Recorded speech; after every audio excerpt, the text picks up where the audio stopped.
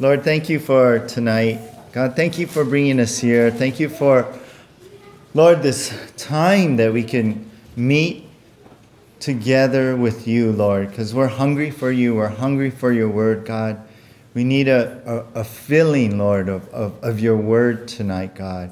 We need to tank up our gas tank, Lord, with your Holy Spirit and with your word.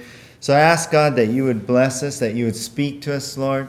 God, that we would be open to you. We learn to trust you, God, and we learn to even surrender more of our lives to you tonight. So, God, go deeper, Lord. We are open before you. We are listening. Anoint this time with your Holy Spirit. In Jesus' name, amen. Well, a young man joined a monastery as a monk and took a vow of silence for 10 years. After the end of his first 10 years, his superior called him in and asked, "Do you have anything to say?" Well, the monk replied with 2 words, "Bad food." After another 10 years, the monk again had opportunity to voice his thoughts. 10 years went by, and when he came before his superior, he said 2 words, "Hard bed." Well, another 10 years went by, and again he was called in before his superior. When he was asked if he had anything to say, he said, "I quit." Then in response, his superior said, "That doesn't surprise me at all, because ever since you got here, you've done nothing but complain." Well, sometimes that's all we hear, right? Is complaining coming out of our mouths. But what do you think God thinks about that when we complain? Well, as we continue our verse-by-verse study through the book of Philippians, God calls on all believers to a different attitude and to not constantly grumble. For, Paul's going to tell us, this is going to make you a bright witness in this dark and sinful world. So that's what we're going to see tonight. I titled our message, Stop Grumbling. Stop Grumbling. We're going to be studying Philippians chapter 2, 3 verses from 14 through 16 as we pick it up here. After we left off in verse 13. And so 14 through 16 tonight, Philippians chapter 2. And here's our outline. Number 1 is switch the attitude. Number 2, shine as lights. And number 3, show the gospel. So those are our headings tonight. Our title again, Stop Grumbling. Well, let's take a look at our heading number 1, switch the attitude. Switch the attitude. And take a look at verse 14 with me here. It says, do all things without grumbling or disputing. And we'll stop right there. Now, we begin with the Apostle Paul writing, do all things. What things? What is he talking about? Well, this really refers back to what we studied in the verses above, verse 12 and 13. That is to live out this transformed life. Remember last week, our title was Work Out What God Works In. If you missed it, catch the podcast. And listen to it and catch up here. But remember our title, Work Out What God Works In, how God has transformed us on the inside in salvation when Jesus came into our life. And now as a new creation, we are to live out who we are now as a believer in Jesus Christ. So when Paul comes into verse 14 here, he's saying, do all things. It means live out this Christian life. Everything that you have to do in living out this Christian life, live it out. How? Well, he says, without grumbling or disputing.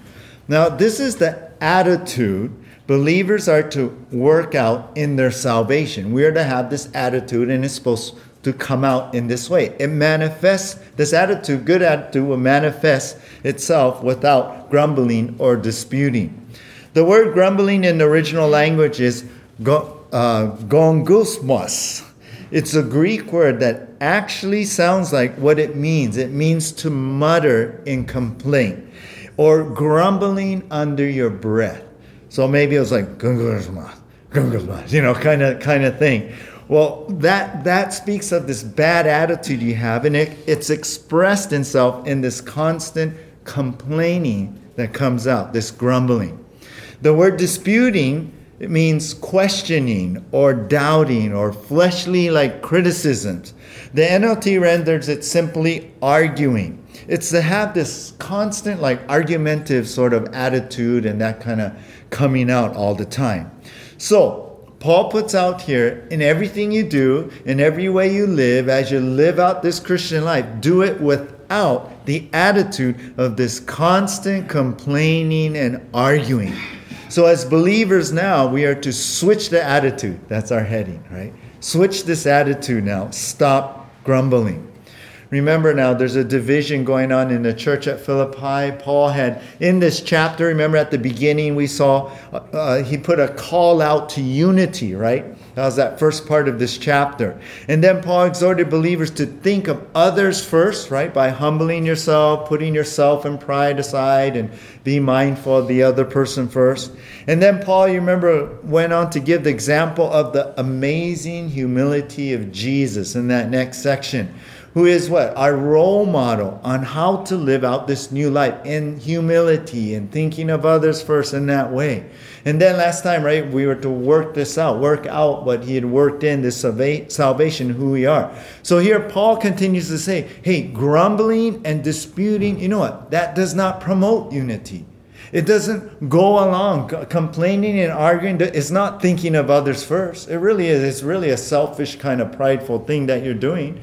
It goes on, Paul saying, grumbling and disputing shows you're not really following the example of Jesus. So you see how this all flows together here. I mean, can you imagine Christ complaining? No, we can't, right? We can't see that, right? I mean, did we ever hear Jesus say, like when he came to this earth as a human being, I can't believe the Father would want me to live in this stinking body, and live around these smelly people. I was thinking, yeah, I mean, I know they won't make showers till later, but, really a month, no showers, kind of thing, right? We would never complain like that. When he healed someone, would he say like, all right, shaking his head, I'll heal you anyway, you faithless bunch of losers, whatever. No, that's not Christ, right? Or when he was dying on the cross, did we hear him say, after all I've done for you, you still turn on me? I can't believe it. Father, you still want me to die for them, really? Okay, here we go. And maybe like, yeah, all right, your will be done, I guess. That's not Christ, right?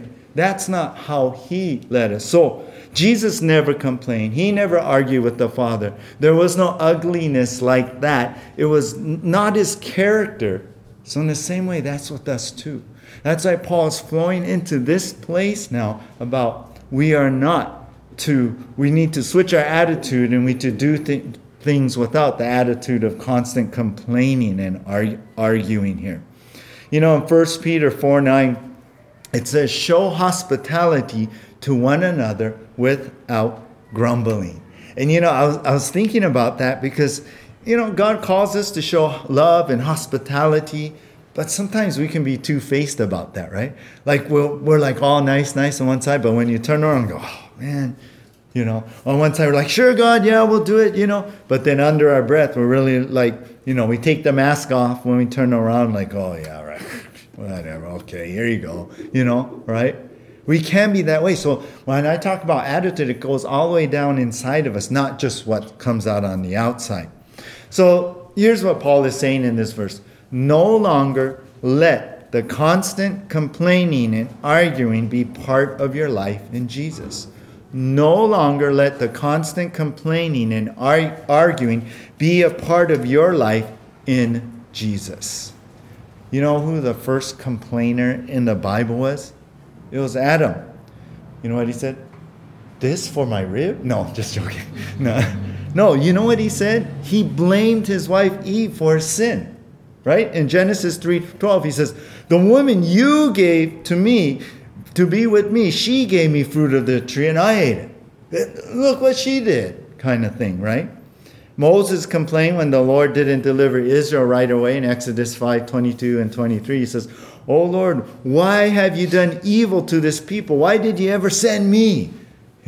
Because they didn't accept him at first and the Pharaoh shut him down. Well, how about Israel, right? We know Israel, right? How much they complain in the wilderness. Let me give you some examples. Exodus 15, after the whole Red Sea miracle, 3 days later, they're in that area and they came to the water of Mara, they called it, because it was bitter and it was undrinkable. They started to complain. Just 3 days after the huge miracle of the Red Sea. In Exodus 16, they grumbled about the supposed lack of food. And then God started to give them manna, right? Exodus 17, they complained again about the lack of water. In Exodus 32, they got tired of waiting for Moses to come down and say, hey, Moses, we're just tired of him, forget him. And they made a golden calf, right?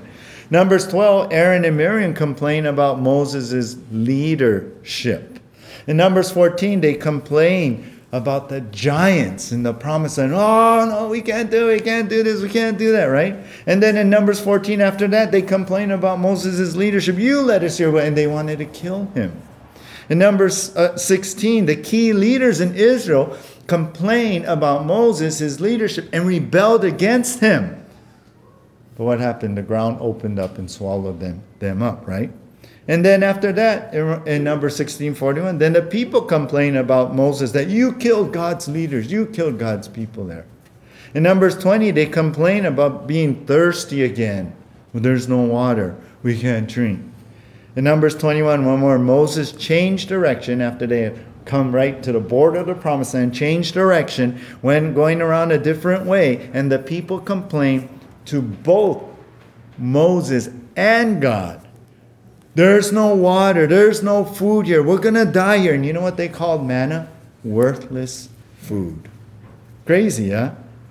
That was when God sent the serpents in judgment. But whoever looked at the bronze serpent right on the stick where it was healed and it looked to Jesus Christ and it was an act of faith and all that. But do you see all this over and over complaining?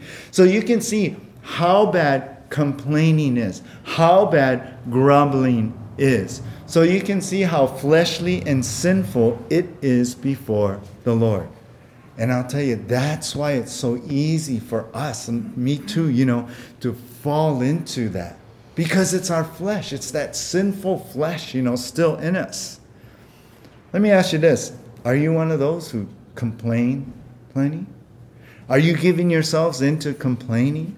Or are you one of those who, no matter how good something is, how good it might be, you always seem to find something to complain about? I mean, is that really of the Spirit or not?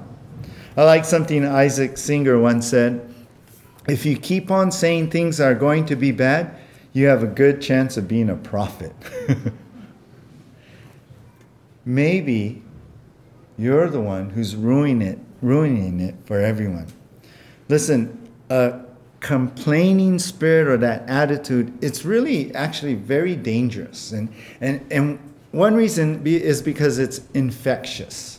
It's very easy to join in on that rant. It's very easy for our flesh to fall into that, and for all of us, so you get people to jump on your bandwagon and focus on the bad. Another thing, it's easy. I mean, it is not easy. It is working against what God is trying to work out, right? Remember what we learned last week? To live out who we are in Jesus, to work out into our lives what God has worked in.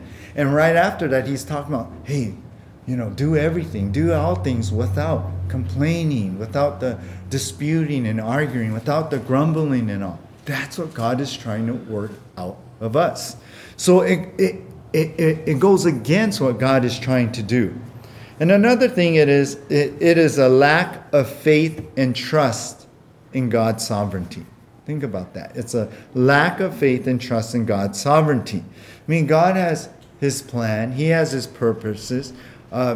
We get into situations or things come in front of us, and sometimes it's good, sometimes it's not, sometimes it's terrible, sometimes it's inconvenient, sometimes. But God is sovereign, and he's trying to do something in that, maybe trying to teach us something. Think about Paul writing this here. Where is he? You remember? He's in jail, right? He's incarcerated at this moment writing this. Was he complaining? No. Instead, you know what we'll see later, that the attitude that he pushed and promoted, it's found in, look over in Philippians chapter 4, Philippians 4, verse 4, I believe. Yeah.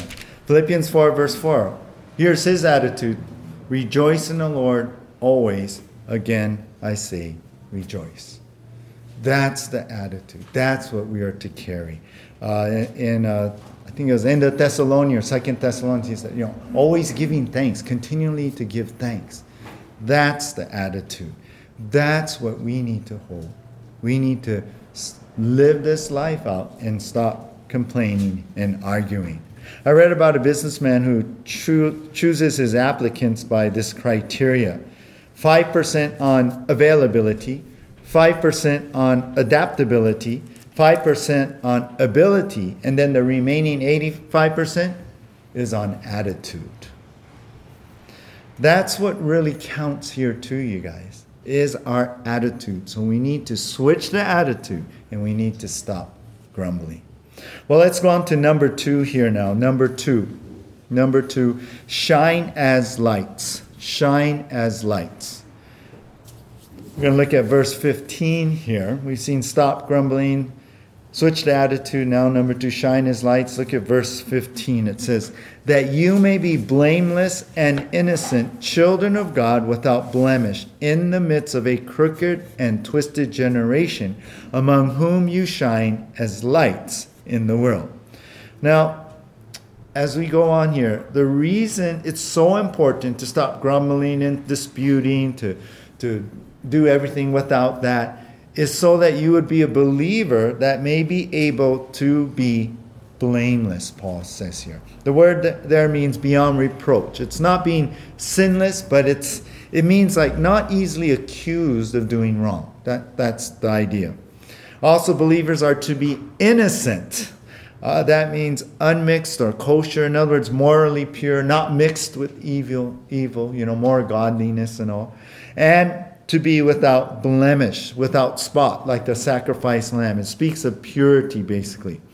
So this kind of Christian, Paul is saying, the one who is blameless, innocent, without blemish, these are the children of God. They are children of the Heavenly Father. And that's what we show when we are blameless, when we are innocent, when we are without blemish. So let's connect it to our verse that we just looked at. So to stop grumbling is to live like children of God. That's what Paul is rolling into here. Ephesians 5:1 says, therefore be imitators of God as beloved children. So when we walk like this as children of God, we walk in the midst, he goes on to say in this verse, in the midst of a crooked and twisted generation. The word crooked is the Greek word skolios, where we get our English word scoliosis, the curvature of the spine. It means a deviation. It means here a deviation from the truth. They're crooked. They deviated from the truth of God. And twisted means perverted or corrupted. They corrupted. They brought evil into. And that generation really refers to the world, right? The people in the world. Paul is actually quoting Moses in Deuteronomy 32:5, talking about how Israel had left God's ways and become a crooked and twisted generation. He basically just quotes Moses there in Deuteronomy 32. And so Paul's saying, look, against this crooked and perverse, corrupt and deviated world, against this generation, against this dark backdrop, so to speak, believers are to shine as lights in the world. Interesting, the word shine in original means to illuminate, and they would use that Greek word to speak about stars in the night sky. So you get the idea here, right? The basic idea is when we stop grumbling, when we walk as children of God, it makes us shine bright. Yeah. It makes us shine in this white, bright light of Jesus, basically, out in this dark world of sin. So when believers stop grumbling and become who you are, then truly you shine as lights, or heading. The pastor-writer Sinclair Ferguson said, Christian witness is dependent not merely on what we say, but on what we are. And that's who we are. We're Jesus people. Jesus is in us. We're Christians. We're believers. And so that needs to come out. And that means stop grumbling. Have a good attitude. And then you know what happens? We shine as lights in this dark world. So Paul's saying in this verse, when you live as a child of God and minus the constant complaining, you will then shine brightly into this dark world. When you live as a child of God and minus the constant complaining, you will then shine brightly into this dark world. You know, in London, England, near Buckingham Palace and Kensington Palace, there's left 1,500 old gas lamps from the early 1800s.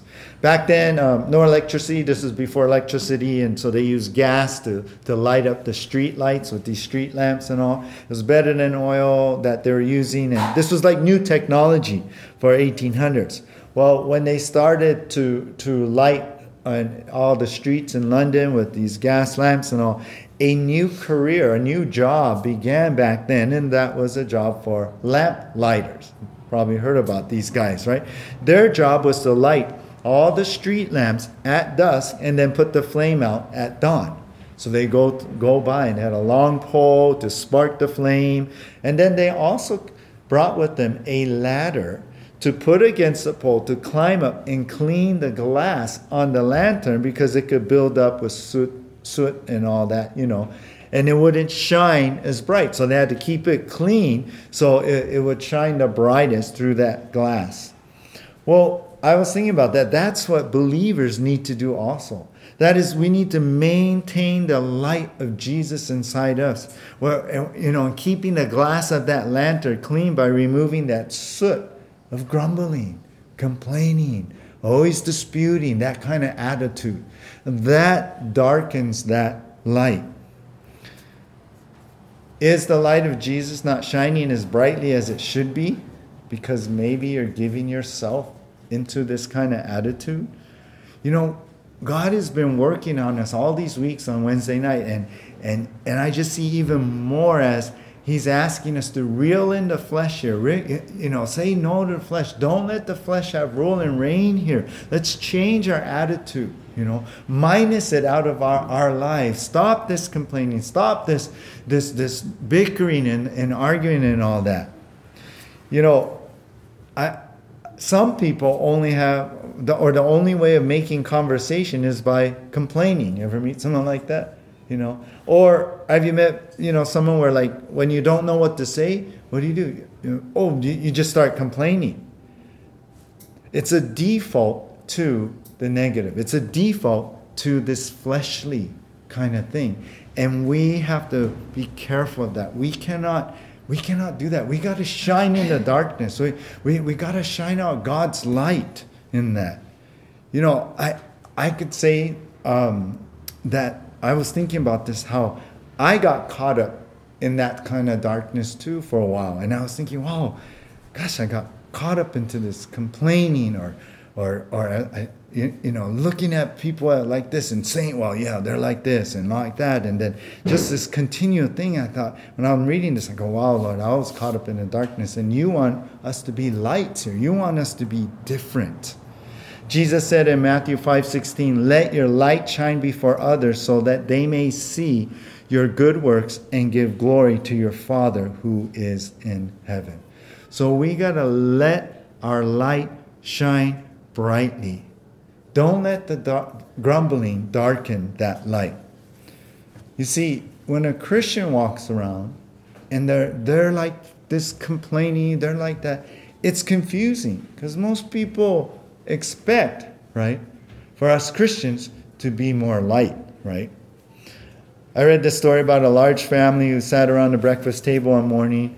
As the custom, the father prayed for the meal, gave thanks to God for the food, and asked the Lord to bless the food. But then as they were eating, immediately after, as his bad habit was, he began to grumble about the poor quality of the food he was forced to eat, about how it was cooked, about the quality of the coffee, and how he even wished he had something else to eat. Well, in the middle of his just habit of going on like this, his little daughter interrupted him and said, Daddy, did God hear what you said a little while ago when you were giving thanks and praying? Yes, the father replied, trying to, like teach the girl, yes, God hears this kind of thing. And the little daughter says, did he hear what you said about the bacon, the eggs, the food, and the coffee? Of course, said the father with a note of hesitation in his voice. Then his daughter asked, Daddy, which did God believe? So think of someone in the world, think of what they would think when they hear you, a professed believer, complain and grumble. We've got to shine as lights. All right, let's go on to number 3. Show the gospel. Show the gospel. We've seen stop grumbling, and number 1, switch the attitude. Number 2, shine as lights, and now show the gospel. Our last verse here, Philippians chapter 2, verse 16. Holding fast to the word of life, so that in the day of Christ I may be proud that I did not run in vain or labor in vain. Okay, so as believers, as children of God, shining lights by not grumbling, no, believers are holding fast. Now that original word actually probably is better translated holding forth. In the Greek culture, this word was used when someone offered, say, a drink to a guest. So you get this idea. So believers are like offering the word of life, which is what? The gospel, right, to a dying world. The gospel who could give us eternal life. The gospel who could give us abundant life in the Holy Spirit. So it is the truth of God's word in the gospel that brings about this abundant life. So this is what we're offering. This is the word of life here. But take note, holding fast can also mean holding firmly, like what's translated here in the ESV. And so I was thinking about this, and some of the commentators writing this too. I think it's both. I think it could be both, because as believers hold firmly to the truths of what the gospel does, being grounded in the truths, being obedient, right, to not complain and to grumble and all that. Then what happens when they hold to that? Then believers hold forth the life-giving truths of God's word. So, as we hold or do our best to stop grumbling, we show what the gospel does in a transforming life. That's the idea. We're showing forth in our lives and how we live, how we carry ourselves, what we're working out from what God worked in. We're showing this is a transformed life, and this is what we do. We show the gospel our heading. Paul lived what he said in Romans 1:16. For I am not ashamed of the gospel, for it is the power of God for salvation to everyone who believes, right? That's the power of God who has saved us, changed us, and we are who we are today, free from sin in the flesh, and we're changed people now. That's the power of the gospel. This is what Paul is talking about. And so, as the Philippian believers lived out their transformed lives and held out that word of life for all to see, then Paul goes on here in this verse, on the day of Christ. Now that refers to the rapture, basically, when we come before Jesus Christ. When believers are basically given their reward, the bema seat of judgment there. At that time, Paul says, I'm going to be proud, or I'm going to find satisfaction in all that I did for Jesus to bring the gospel to you guys, the Philippians. And that he will see when he sees the Philippians who have lived this out, who lived out who they are, that he did not run in vain or labor in vain. In other words, all his efforts was not a waste, because the Philippians did receive Jesus and did live that transformed life. So, when the Philippians show the gospel by not grumbling, then when Christ comes, Paul basically, he'll be blessed that his efforts in bringing the gospel were not gone to waste. See, as Paul rejoiced in the Lord, he didn't grumble either, like Jesus, right? He held forth and showed what the gospel can do. So when the Philippians, when they stop their grumbling, hold forth what the gospel can do in their life, then others will come to see that Jesus truly can transform lives. Remember, the Philippian church here, right, is battling that division going on. And if an unsaved person comes in and sees all this, what are they going to say? Wow, this is no different than or my life, or what I see in my family or out in the world. But if they walk in and see people not grumbling, not bickering, actually loving each other, thinking of others first, not their own needs and own things, and respecting one another, receiving one another without any complaints, then the unsaved will see that the gospel truly saves and truly changes people. And that's that idea that Paul's putting here. So our last point is this: show how powerful the transforming power of the gospel is by making the choice not to bicker and complain. Show how powerful the transforming power of the gospel is by making the choice to not bicker and complain. Remember, you guys, God has freed us from the flesh, right? God has brought us to this place where we can make a choice, Romans 6, right? To yield ourselves to be slaves of righteousness or to be slaves of unrighteousness. That means we have a choice. When Christ died and we died with him and we rose again, when Jesus rose again, we rose up into this new life. And now we're free to make that choice. So Paul's like, hey, show how powerful the transforming power of the gospel is by making that choice. Don't grumble. Don't complain. Don't dispute and bicker and get into and just have this attitude all the time. Several of you have told me what you experienced as a couple at our marriage retreat, a few years back, and when it came, it came to that time where we got to sit down and talk with our spouse one-on-one and talk through some deep issues. The great thing many of you guys shared with me was we were able to do it without the arguing. We were able to do it without that bickering and those defensive walls and lobbing those missiles, over the walls and all that, right? We're able to talk things out. Why? Well, because God was moving in retreat, speaking to us and humbling us and bringing us to that place, you know what? Where we can make the choice and say, no, I'm not going to give in to the flesh here. I love my spouse. I love my wife. I love my husband. Let's work this out, And the Spirit was moving. And we as new creations were moving in it. And God was prompting us and strengthening us to do those things. And that's that choice we make in that same way. What God calls you to do, God gives you the ability to do, especially to find victory in living this new life.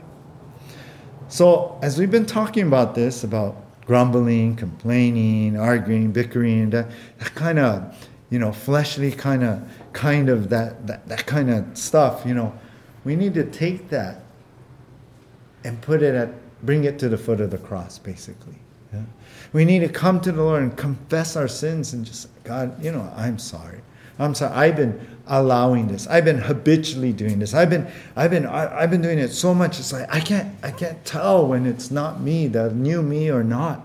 It's just so intertwined. Help me, Lord. We need to find forgiveness and move forward and move into all that God has for us. Remember, He's working out what He's worked in. He's made us these new creations, these people. He's putting these desires in our heart, like we studied last time. Because this is what saved people do. This is what we are to do, to hold forth that word of life. Let's show that we are transformed people, that we're different now, that we're not like that anymore. As we close, I was thinking about how these verses, it should tonight impact us. It should change our view. Next time we're about to say something. Next time it's starting to roll in our mind. Well, it should change us. It should remind us tonight of who we are and who we are not. We need to watch those things. Remember, your outlook will determine your outcome. Remember that? Well, let me add something to that.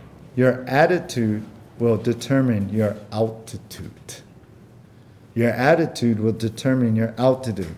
How high you'll grow spiritually. How strong you'll go. How close to the Lord. How bright you'll shine. Let's change this complaining kind of attitude And let's begin to live in the Spirit, walk in the Lord. Let's be joyful more. Let's be thankful more. Let's not quench the Spirit in this way. Let's change that attitude. I'm going to close with something that Chuck Swindoll wrote. He said, "The longer I live, the more I realize the impact of attitude in life. Attitude to me is more important than facts. It is more important than the past, than education, than money, than circumstances, than failures, than successes, than what other people think or say or do. It is more important than appearance, giftedness, or skill. It will make or break a company, a church, a home. The remarkable thing is we have a choice every day regarding the attitude we will embrace for that day. We cannot change our past. We cannot change the fact that people will act in a certain way. We cannot change the inevitable. The only thing we can do is play on the one thing we have, and that is our attitude." And then I like this. Chuck Swindoll said this: "I am convinced that life is 10% what happens to me and 90% how I react to it." So it is with you, Swindoll says. We are in charge of our attitudes. So good, yeah? So good. So what about you? Will we grab control there? Will we submit ourselves to the Holy Spirit, surrender more to Him, even in our attitudes, even in these little things? Will we do that? Will we change our attitude, especially with what we see here, with complaining, arguing, always into that stuff? Will we be a light and not clouded by that soot? Will we hold forth the gospel by just changing our attitudes? I don't know about you, but I want to. I'm convicted here. And I hope you will too. But let's together stop grumbling. Let's pray.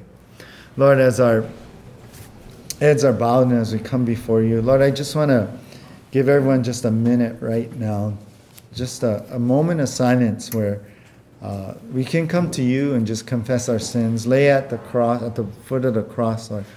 These things that we know we've been doing, these things we've been maybe harping on, we shouldn't, and just our flesh getting in the way. And we want to ask for your forgiveness, Lord, as we bring them to the cross. So I want everyone right now to just take a moment, just a moment of silence here, and just go before the Lord, and just between you and the Lord, in the quietness of your heart and mind, just confess to Him what you need to confess.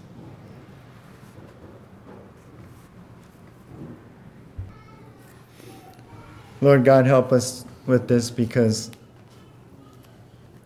this kind of attitude can lead to other things: gossip, anger, hatred, bitterness, and it seems to all be attached. And Lord, forgive us for those things, and just weed it out of us right now, Lord. Cleanse us now and help us to be those shining, pure, bright lights, Lord, without this. Help us to be real with you, and help us to live the truth out, God, in what you're doing in us and what you're calling us to do. So, Jesus, we come to you right now and ask that you give us courage, Lord, to do the right thing. That you would give us the ability, God, to stop and free us, Lord, from our fleshly, sinful flesh, God, and help us to truly live for you. Thank you, Lord. In Jesus' name.